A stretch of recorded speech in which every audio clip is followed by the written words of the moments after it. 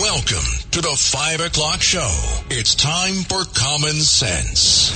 Now, it's Katz and Cosby with John Katzimatidis and Rita Cosby, standing for truth, justice, and the American way, bringing common sense to the world. Now, here's John Katzimatidis and Rita Cosby. Well, Labor Day weekend coming up. It is the end of the summer. I mean, every Labor Day, it gets so cold, I feel like God went and turned the switch off. Yeah, speaking of weather, by the way, later on, we are going to have an update on Florida, too, on the storm there. Wow. Yes, Jimmy Petronas is going to call up, give us an update, and like always, it skipped St. Pete, Tampa. That's right. And, the Big Bend the area. Indian gods, not the Cleveland Indians and not the Bombay Indians. Yeah, neither of them. But it looks like the Washington Redskins, they're pushing to have them come back as the Redskins. Absolutely.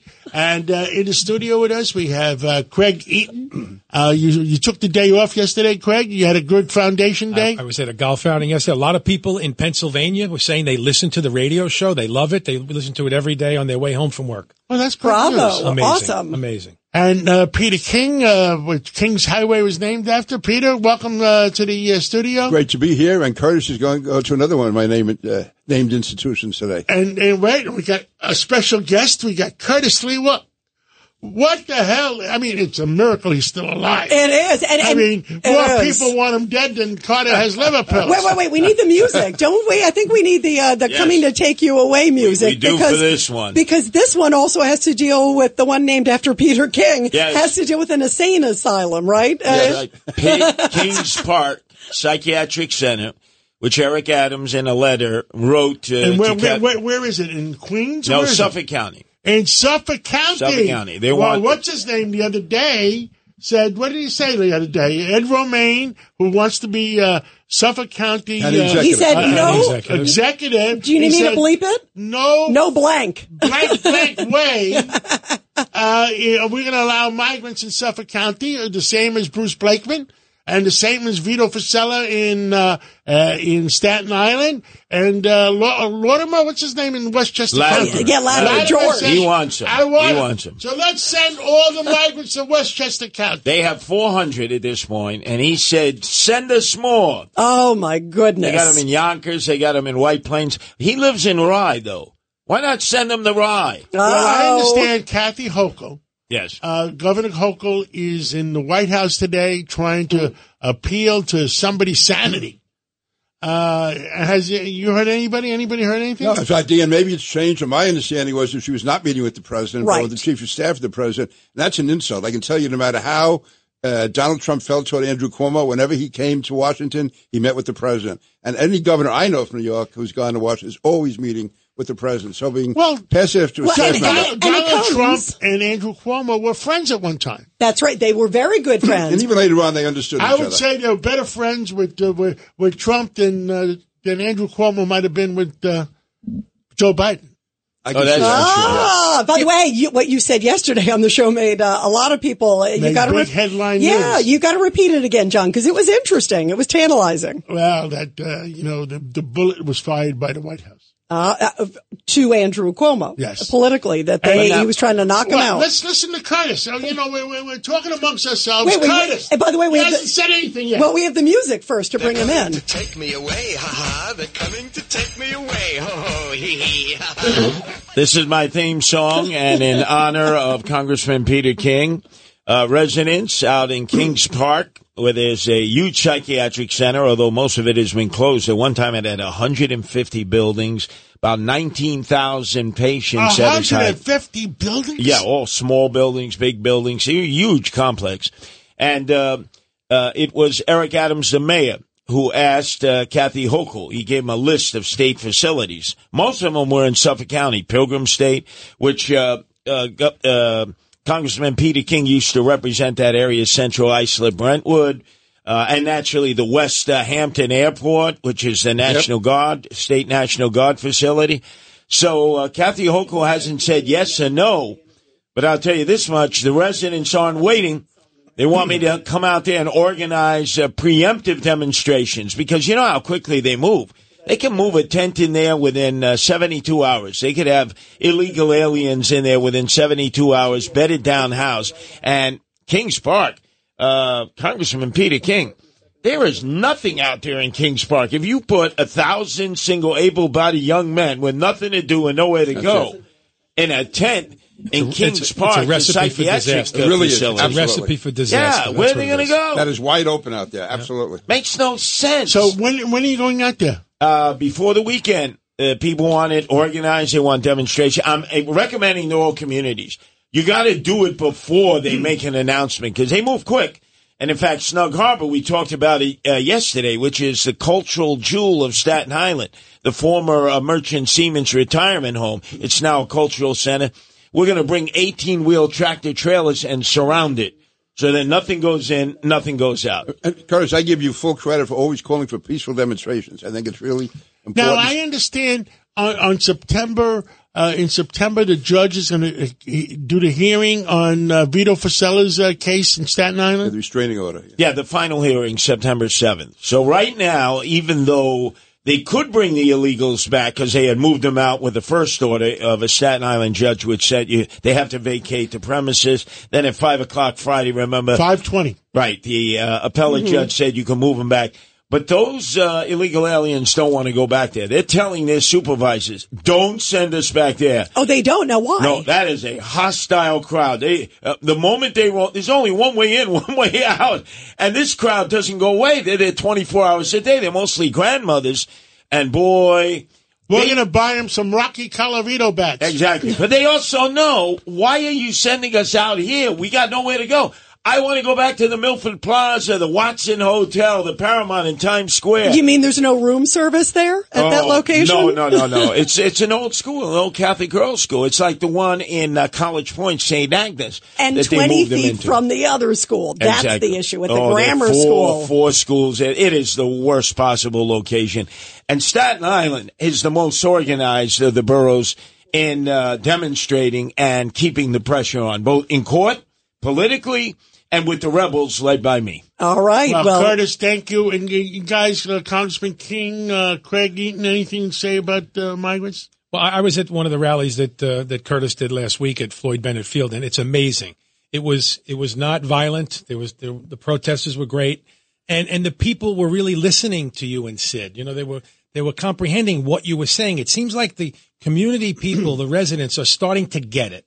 They're starting to put together the idea that enough is enough in the city of New York. And we should not bear the burden of having all these migrants in New York City in our small communities and our local communities because we can't afford to have them there. Yeah, and no end in sight. And as Craig said, this came about because of WABC. There were no politicians. At our rallies, Curtis and Sid's rallies, no politicians because, I'm sorry, Congressman Peter King, you guys are rally killers. The moment they see the politicians up, they go, oh, no, here we go with this guy or this gal. No politicians, and you saw the crowd wanted a plan, and we gave them a plan. Curtis, well, that's I the key. resent that when they name a highway or psychiatric institution after you, Kings then Park. You can make that, right? Kings Park. Wait. Where's the music? Where's the music? Take me away, ha-ha, they're coming to take me away. Well, Rita, I understand you got some breaking news. Breaking news, WABC.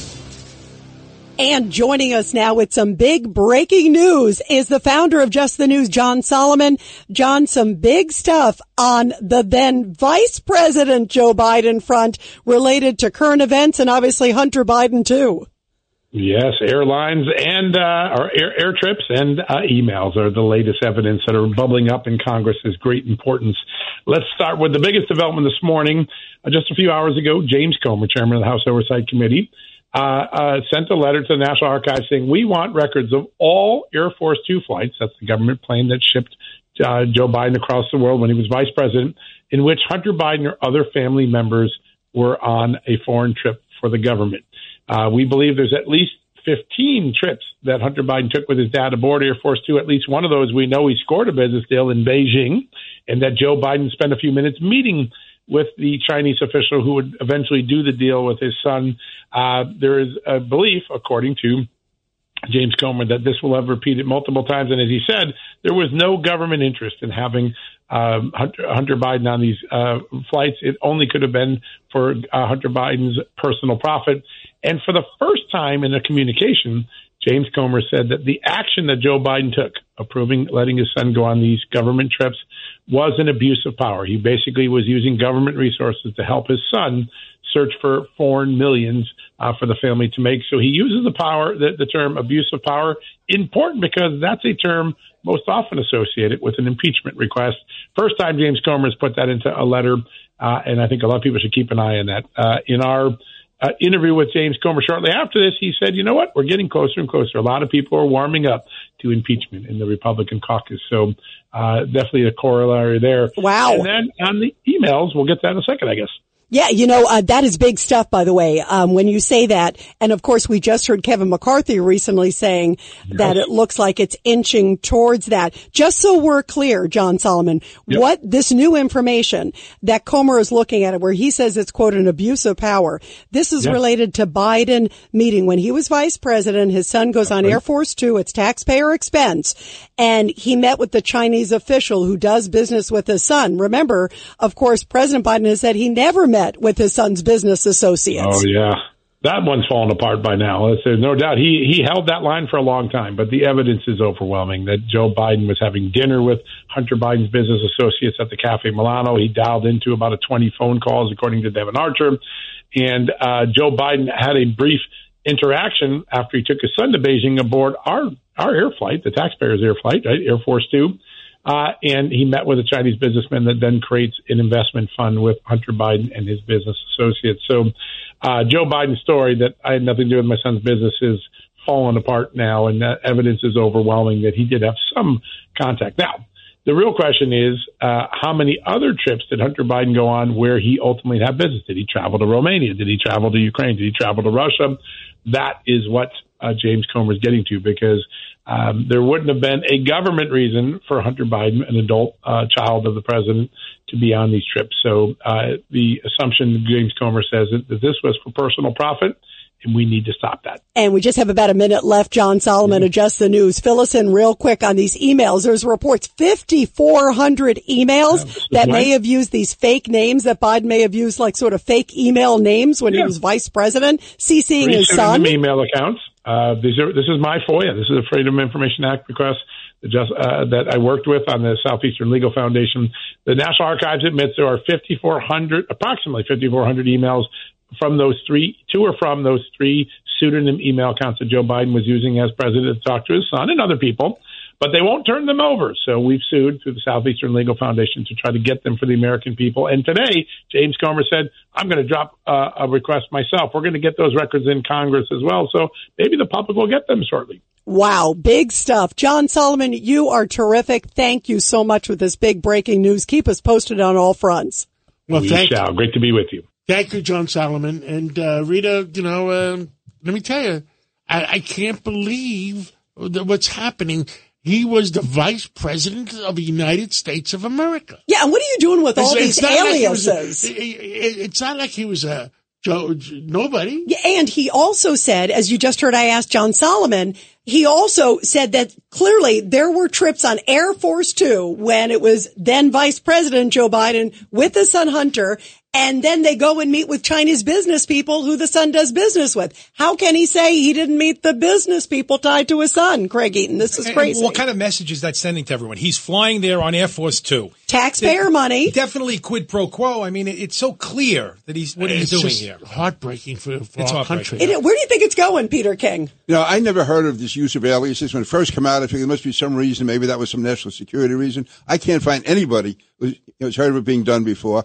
And secondly, Joe Biden, to claim he doesn't know about his son's business deal, he said because of Hunter's drug issue, he was constantly watching him, constantly looking over him. You would think if a guy has a drug issue and your son's involved in $1 million business deal, you would know about it. It's crazy. It is crazy. Let's take a break, and when we come back, we got Jimmy Petronis, the CFO, the number 2 person in Florida, to find out what happened with the hurricane.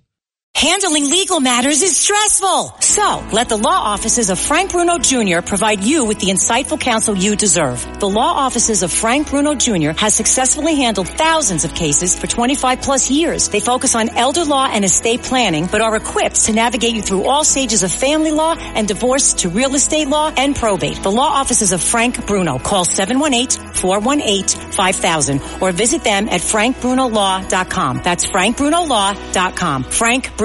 He's your numero uno. A common sense recap of the day's biggest stories. It's John Catsimatidis and Rita Cosby. Katz and Cosby on 77 WABC. And, of course, everybody watching Florida, of course, with the landfall of Idalia, the big hurricane that hit at a big force just a few hours ago. And joining us now is the great CFO of Florida. He's also the fire commissioner down there, the fire marshal. So is there on the front lines, our friend Jimmy Petronas. Jimmy, where are you now in Florida and what's the latest? We've all been thinking of all of you guys down there so much. Oh, thank you, Rita. So I am back in Tallahassee. I just got back from touring the damage in Taylor County. That is where the city of Perry is. That is where the storm made landfall. There with the sheriff, and it's really it's very emotional for me. There was already sheriff departments there that had deployed resources from as far away as over 200 miles, as deputies drove through the morning, staying somewhere along the way to make sure they're there to provide mission support. So to stabilize those communities, to hold people's hands, to protect them from the predators that come in after the storms. So again, the devastation, it's pretty overwhelming, but thank God that this storm was a very fast storm, moving at 18 miles an hour. It hit the state of Florida in a very area that's not very heavily populated, and exited the state into Georgia, and it's on its way to South Carolina.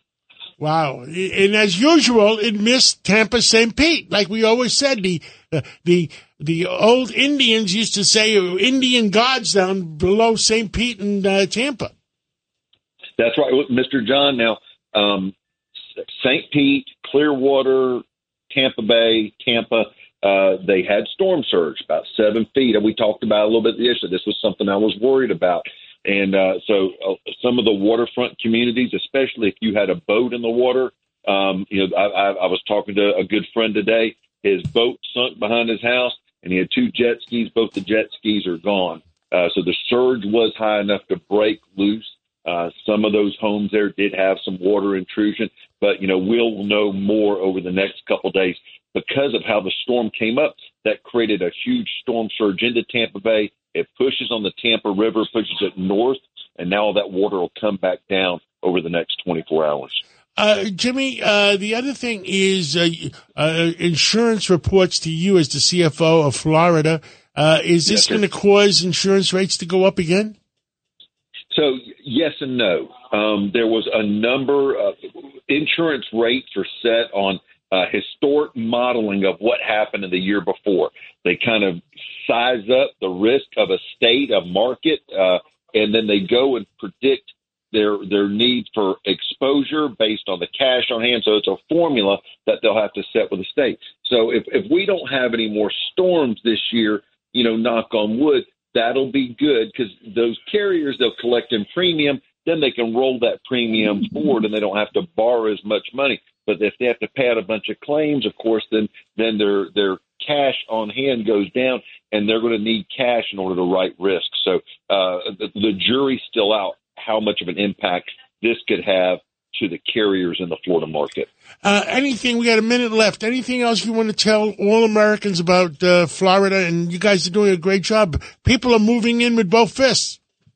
Yeah, I'm so glad that you asked that. If people want to help, please visit volunteerflorida.org. That's a way you can donate, especially a lot of you in the Northeast that have loved ones in the Tampa Bay market, the St. Pete market. That's a great way to help those that are truly hurting, that are looking for financial assistance. It's good to hear your voice. thank you for being so interested about how our recovery is progressing. And I really, I love you both. Y'all are just amazing. We love you. We love Florida. Thank you so much. I'm glad everybody was safe and we didn't hit in an area where there was a lot of people. And I guess God loves you guys. God loves Florida. Write that down sometime. Absolutely. Right. I'll get a tattoo. Thank you so much, Jimmy Petronas, CFO of Florida, and we'll catch up with you again real soon. Take care, sir. Thank you. Wow.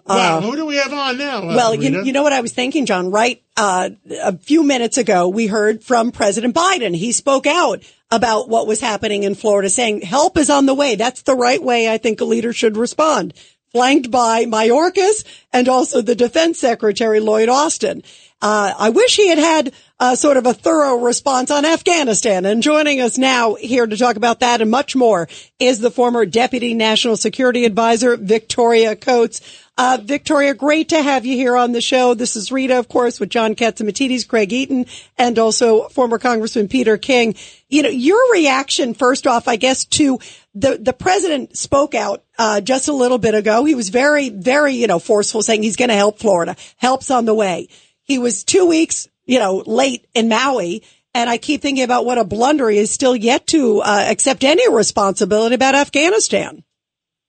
Well, good to be with all of you guys, and thank you for covering these topics. I watched the president's remarks with interest, particularly the part where he equated this now quite fantastic lightning strike on his house in Delaware.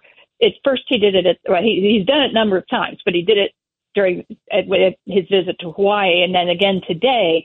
And the story grew, and this time half the house almost collapsed from what the fire department describes as a 20-minute fire that was brought under control. And then they did a bunch of renovations to the house.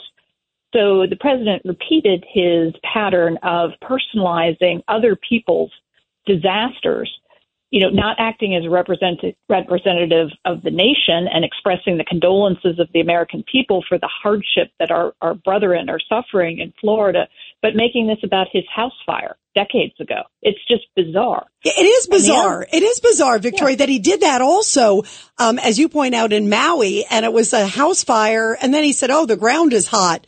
It's odd. And even in Afghanistan, too, there were the hearings this week.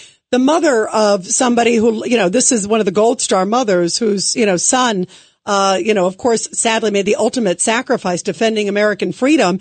And she talks about when the coffins came off, her flag draped coffin of her son there, that he's looking at his watch and he's talking about himself. I mean, it's so inappropriate, Craig Eaton. It's almost like a lack of consciousness or understanding of what this country is facing. I remember there was one speech he gave where it was a tragedy happened. And he got up and the first words out of his mouth were, I just had chocolate ice cream. Yeah, it was after the shooting in Nashville. And he got up and the first word at the press conference was, I just had chocolate ice cream. And we have a lot of chocolate ice cream in the White House. I mean, it's like delusion land. Yeah, it is. What is going on there, Victoria?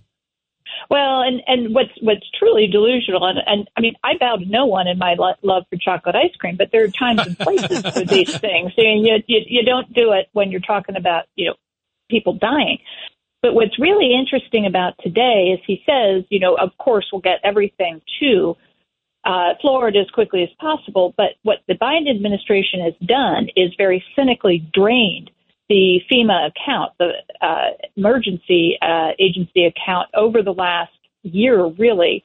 Spent it on things like services to migrants, spent it on COVID vaccines, not for emergency relief for Americans, you might note. And now they've tethered replenishing that account to Ukraine aid. And so if you are a senator or congressman from a state that's vulnerable, notably Florida, you're going to have to vote for the additional $24 billion for Ukraine if you want that account to be replenished. And really interestingly, Marco Rubio, who has been one of the most vocal supporters of the Ukraine cause, came out today and said in an interview, we have to disaggregate these two things. You cannot force a vote on Ukraine and a vote on disaster relief for Americans in the same package. And if they've lost Marco Rubio on this, they've got a real problem. Wow, that's really interesting. Everybody, we're talking to Deputy National Security Advisor Victoria Coates. You're right. That's sneaky. I don't like when they lump them together, Congressman Peter King. Yeah, Victoria, first of all, thank you for your work. And secondly, I strongly support the policy in Ukraine. I also strongly think that should not be included or attached to aid to Florida or FEMA recovery in this country. That's going to put a cloud over everything and tarnish going forward. So I think that, this is Joe Biden, who's never, and again, I support what's going on in Ukraine, but he's never really made the case to the American people. And there's so many inconsistencies coming out. And I just lay all of this at his feet, whether it's border control, whether it's Ukraine, which I don't think would have happened if he had not done so poorly in Afghanistan with that withdrawal. This is just a failed administration. Agree with you 100%, Congressman King. I agree with you too, Congressman John Katzimatidis. Yeah, wow, that is it's stunning that would happen. You know, real quick, Victoria Coates, I want to get your reaction to the big hearings this week on Afghanistan, because no one has been demoted, no one's been removed. And again, I brought up this analogy. It was like they're all standing there today. I'm glad, because Florida needs help and they deserve it. But I thought about it's still walking around. I was replaying the comments from John Kirby the other day, where John Kirby was saying, what chaos? I mean, it's like, and these poor families are saying, we need answers. What happened? They wouldn't even give them the SIM cards of the photos that were in their phones. No, it's really outrageous that I've had the honor to get to know some of these families. And what's extraordinary to me is they run the gamut of the American political spectrum, as you would expect. 13 families kind of chosen at random. But they are all united in their just visceral distress over what has been done to them, how they've been silenced for 2 years. The disrespect that the president showed them. And I think as a nation, we haven't truly processed all the fallout from the catastrophe in Afghanistan. And, all credit to the House for at least doing something to give them a voice, to get their stories out there. There's a great new book by a couple of friends of mine, Jerry Dunleavy and James Hassan, on Kabul and on the loss of the 13. But the administration's response, they buried a little statement about the loss of the 13 on Saturday afternoon. I think they released it at 4:58 on Saturday before Labor Day weekend. It's better to sometimes to say nothing than to show such blatant disrespect. And I don't think it's a coincidence that the president's polling numbers tanked after Afghanistan, and they can't get them back up. There's really nothing you can do in the face of that besides hold someone responsible, and they haven't. Yeah, and 80 billion plus of our equipment's over there. It is incredible. Victoria Coates, thank you so much for being with us on such an important day. We love you. We really appreciate you. Of course. Take care, you guys. Thank you so much. Okay, let's take a break. And who are we coming back with? Well, we've got Tom Gresh, and we also have Dr. Siegel, too. Congestion pricing. They're putting nails in the coffin of Manhattan. I hope everybody is listening. And we're going to come back with congestion pricing from Tom Gresh, the Queens Chamber of Commerce. And then Dr. Mark Siegel is coming on? Yeah, by the way, some big news that happened today with Mitch McConnell. And he's going to talk about Let's take that break. It's a common sense recap of the big stories. It's Katz and Cosby on 77 WABC. And we are back here on Katz and Cosby. Pete, I understand you have an update about the insane asylum, right? Yeah, the fact is Curtis is really cutting into my territory. My son just sent me a text reminding me that he had played ice hockey at the Kings Park ice rink. So Curtis, stop coming after me. He's criticizing Kings Park. Because, really. All I want to know, Kings Park, are you collecting rent? John, these things I cannot discuss on the radio, okay? All right. We might have some music for you real quick. Just like the tolls on Kings Highway. They're coming to take me away. No, it's wrong. That's Curtis's music. We're loaning it to Pete. We're going to find one about the King. Yeah, the King and I. Maybe the theme from the King and I. Well, congestion pricing is such an issue, an enormous issue, of course, at a time right now where we are dealing with the economy. And joining us now is someone who wrote a really powerful story about it. Tom Gresh. He is the president and CEO of Queens Chamber of Commerce. Tom, really great to have you here on Katz and Cosby. Tell us your position on congestion pricing and what a mess it is, especially right now. It is. And Rita, thanks. It's great to hear your voice. And Congressman King, John, Greg, really good to hear your voices. So a kind of a common sense 4-point plan that I think not only makes sense, but can get the MTA what they need with some caveats. So first of all, and this is probably the most unpopular one of all, is no toll exceptions. I've been reading everybody and their mother wants to get a break, and many of them are very, very valid. But at the end of the day, are we all New Yorkers or are we not, right? Everybody needs to pay something, and I think that at the end of the day, that something ought to be a flat fee of $10 for all vehicles, car or truck. And the big problem with the exemptions is there's a universe of drivers, and every time there's an exemption granted for one of those disparate groups, it means everybody else remaining has got to pay more, and that's not the right way to do this. Now, one second. I object to that. I object to the whole congestion pricing. You know, Manhattan has one nail in the coffin. They're going to put another second nail in the coffin. But if I live in the 60s, and that means if I go from, let's say I lived on 65th Street, I go from 65th Street to 55th Street, I got to pay them $10?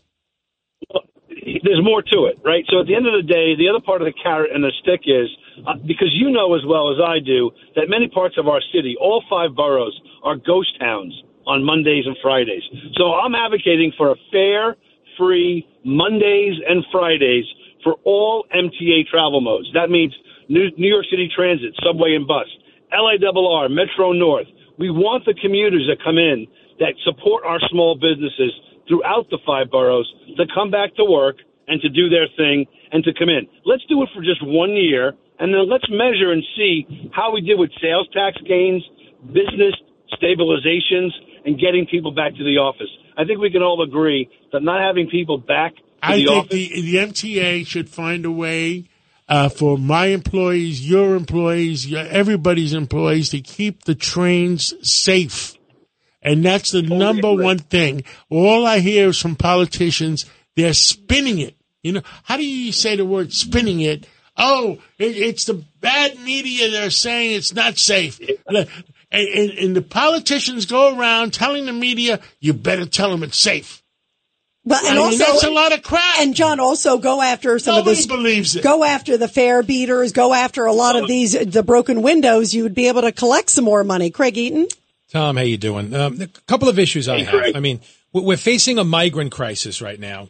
We're facing post-COVID ramifications where people have not come back to work in the city, like John was just saying. And we have a mortgage crisis right now. I mean, it's almost a trifecta in the city and state of New York. The last thing we need is to bring other issues out with this whole congestion pricing. I mean, it's going to upend certain areas and communities in New York City and create havoc for a lot of people. Well, I totally agree. And to Rita's point about fare evasion, the numbers are astounding. The MTA reports that there's $690 million worth of fare evasion. And the current fine, I think it was developed in 1977, is $100. $100 if you get stopped, right? I say let's triple it to $300 and make the enforcement matter. Well, Tom, nobody pays. Nobody gets arrested. Nothing, we have a broken system that we have to fix. I agree. But the fact is that $690 million, if we cut that even in half, that's almost towards the goal of raising that $1 billion, right? With the other fares. All right. Listen, I agree with you. But let's bring Manhattan back from having the nail in the coffin. And maybe in 2 years from now, I'll consider congestion pricing. But let's bring Manhattan back first. And go after the fare beaters. Go after them, too. Tom Gretsch, you're the best. I want to say thank you for coming on, and you're doing a great job in Queens. And thank you for participating and being a board member of the Police Athletic League and helping the kids of the inner circle. Totally my pleasure. Thank you so much. Thank you, Tom, so much. And John, everybody talking today about this moment with Mitch McConnell, the Senate Minority Leader, freezing again. He's speaking, and remember, it happened a few weeks ago. This was dramatic. Everybody's talking about it. And joining us now is Dr. Mark Siegel, of course, of Fox News. Dr. Siegel, your reaction, it was stunning. I was watching it, and it was hard to watch. And you could see his staff was going, uh-oh, this is happening again. We don't know. I mean, we need to know what a neurologist says about this. Look, Rita, he had one before, and what I thought was interesting the last time, a few weeks ago, was that after a while, he came back out and spoke with doctors there. I kind of wonder if that happens, do they know already what this is? Okay? Because if this was something like a stroke or a seizure, which is possible, by the way, both are possible, you would not expect him to return.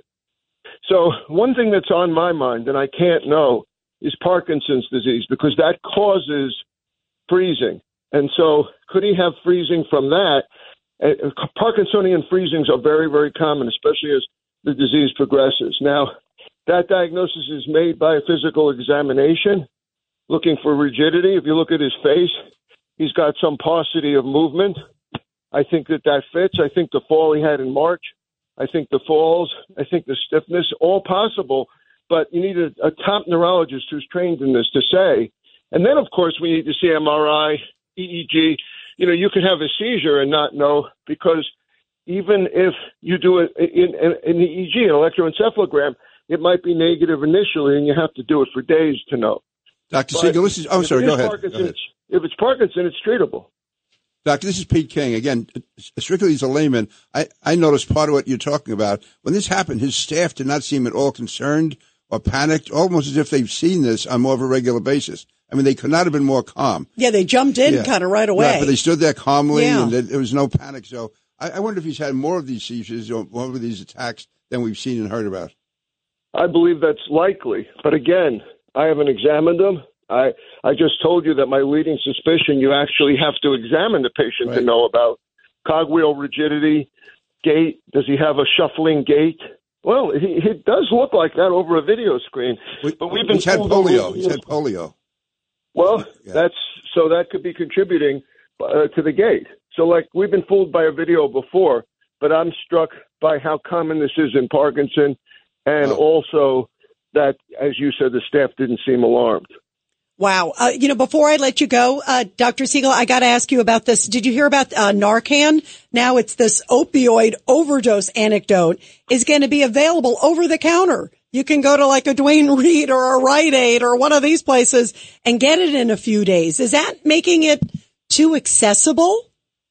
By the way, I'm going to answer that. But Pete, before I do, Pete, did you ever notice anything about Mitch McConnell when you were in Congress that you can talk about?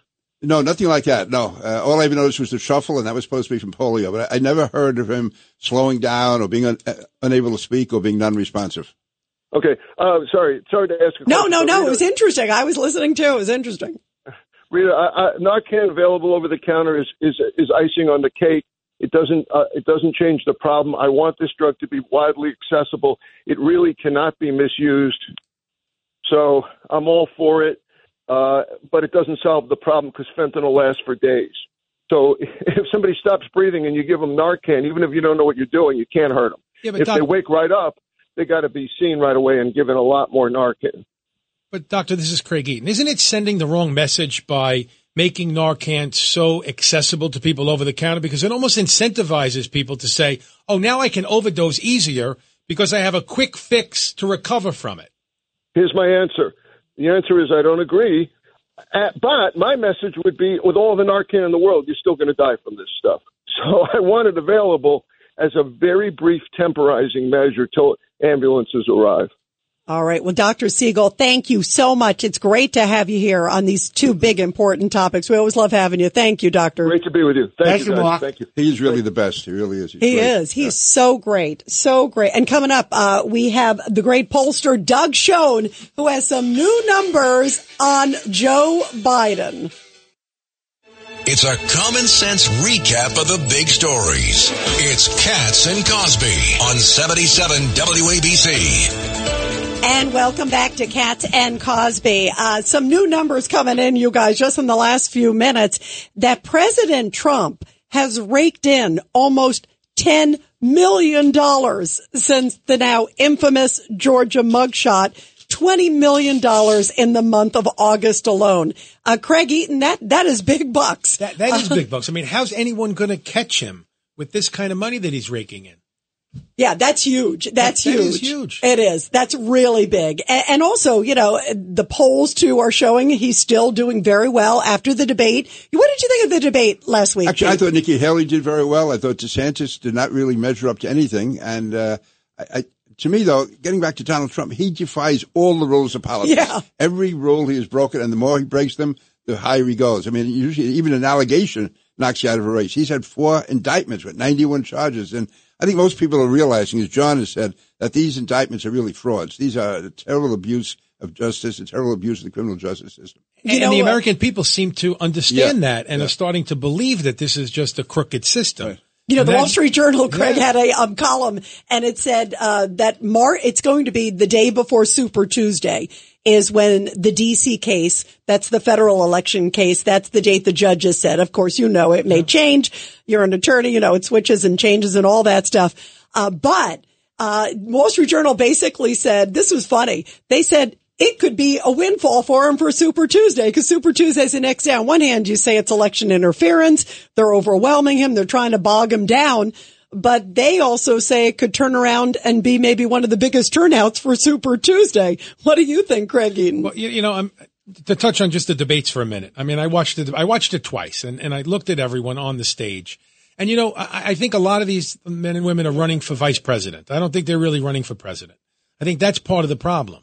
But I still think that Trump is the man to beat when it comes to the Republican primary. And he keeps raising money, and he keeps getting out there, and nothing seems to push him back or get him down. Yeah, he keeps going and going. Yeah, I mean, he keeps going and going, and he seems like the other 9 people that are going to run. Yesterday we had revelations from Ronna McDaniel, that there's going to be a 9th person running. And the 9th person looks like is going to be Larry Elder, who is the California, who's suing them because he said he made the criteria for the first debate and they didn't allow him in. So he says, no, I should be in. She essentially said he's going to be the 9th. None of those 9 people running, I'm not sure has the capable of doing a knockout punch to President Trump. I agree. But you know what the big problem is? Everyone fears that if Trump comes back, he's going to spend the next 4 years just trying retribution to go back and get even with the Bidens and everyone else. If Trump would come out and let the American people know that he's going to get back to business as usual as the president, building America, doing what he did in his first 4 years as president, that's why I think he'd do much better. You know what I say when people ask me about who you're supporting for president? I say to them like the British say. You know what the British say? Let things sort themselves out first. That's a great point. We have somebody joining us right now. We've got Trump's pollster, John McLaughlin, actually calling in to the show, which is great. John, we are talking about Trump. John, take it away to John. Well, John, but he's Trump's pollster. He's going to go one way. Yeah, well, let's get your feedback. I said I don't think there's any of those 9 players that are going to be in the September debate have the ability to do a knockout punch against Donald Trump. John, let me first thank John McLaughlin. He bought dinner for me last week. We had dinner at Charles Palminteri's restaurant. So, John, I owe you a big one. Oh, wait a minute. He bought you dinner and you didn't invite us? Come on. I don't know who to be more angry with, Pete or you, John. He says, well, this is up in Yonkers. Oh, okay. We would have gone to Yonkers. I would have driven there to see John McLaughlin. Thank you. I would have gone there. Is that where we're shipping all the migrants up to Westchester? We'll start with Yonkers. We can load them in Craig's vehicle and bring them down. It's actually White Plains, not Yonkers. Let's do it. White Plains, I could work there too. So, John, what do you think? Do you see anybody out there who could deliver a knockout punch that really didn't change after the first debate, John McLaughlin? No, because I mean, by the way, you know, Pete's made me look good for years when I was doing his polling, and John Katsimatidis, I tried, but if he had a better pollster, he'd be mayor. But we ran it at the wrong time. But in the meantime, with President Trump right now, these guys are talking about. Yes. They were talking about a Republican debate. And they were kind of shaming him, right, that he wasn't at this debate, and he had to be arraigned the next day for the fourth time, or not arraigned, but booked for the fourth time in 5 months because of Joe Biden. It's crazy, John. It's crazy. It's crazy what's going on out there. But you know what? I mean, what are you seeing as far as Trump's, the polls out there with respect to Trump post-debate? Well, we did a national poll that was published right before the debate where Donald Trump was actually beating Joe Biden 47-43 among 1,000 likely voters across the country. Wow. And that's why he's not going down, because Joe Biden in that same poll, 67% of the voters say the country's on the wrong track. You have Biden, 55% disapprove Biden, only 43 approve. Trump, he's leading the Republican field with over half the vote at 51%. Before the debate, we had Ramaswamy in second at 13 and DeSantis at 9. So let me ask you, has that changed? Has that changed? Enough with these Republicans. It's going to be Donald Trump, and I don't think anybody has to kill him. I think John McLaughlin's going to agree with you. Unless lightning strikes? Lightning strikes or something. Now, let's talk about the Democrats. Yeah, because did you see this? What the heck do you know about Democrats? You know anything, John? And John, by the way, I want to talk about this because there's this new poll that came out, and it says that almost 70% of Democrats don't want Biden. I mean, they say they don't want Biden. What do you hear? Let's look. We know our opinions. What's your opinion, John? Well, he shut down the whole primary system that no one's taking him on, so that you've got Joe Biden. The problem he's got is against Trump. 74% of these voters think that the indictments are political. 60% think Joe Biden played a role in it. And you've got 59% thinks it is a double standard of justice with his family. And 56-34% among all voters, they say, let the voters decide the election, not the courts. Of course. I said that. Somebody from CNBC called me today, and naturally they hate Trump. I said to them, why don't you just let the voters decide? It's only 13, 14 more months to go. Yeah, but they keep putting it at Super Tuesday, the day before Super Tuesday. It's crazy, John. Yeah. No, but the whole thing is Biden, he shut down his own primaries where you don't have a caucus. Now, 1 second. We only got 30 seconds left. $64 billion question. Maybe it's trillion now. $64 trillion question. If it's Biden against Donald Trump, will Biden show up for the debate? No, because so there'll be no debate. He's afraid of Trump, and so they don't. By the way, he'd rather put Trump in jail and make him the Nelson Mandela of America than have to debate him. Wow. So, he's afraid of losing. John, you say this along with us. Yes. What does WABC stand for? Truth, justice, and the American way. God bless America. God bless you, John. Thank you, John.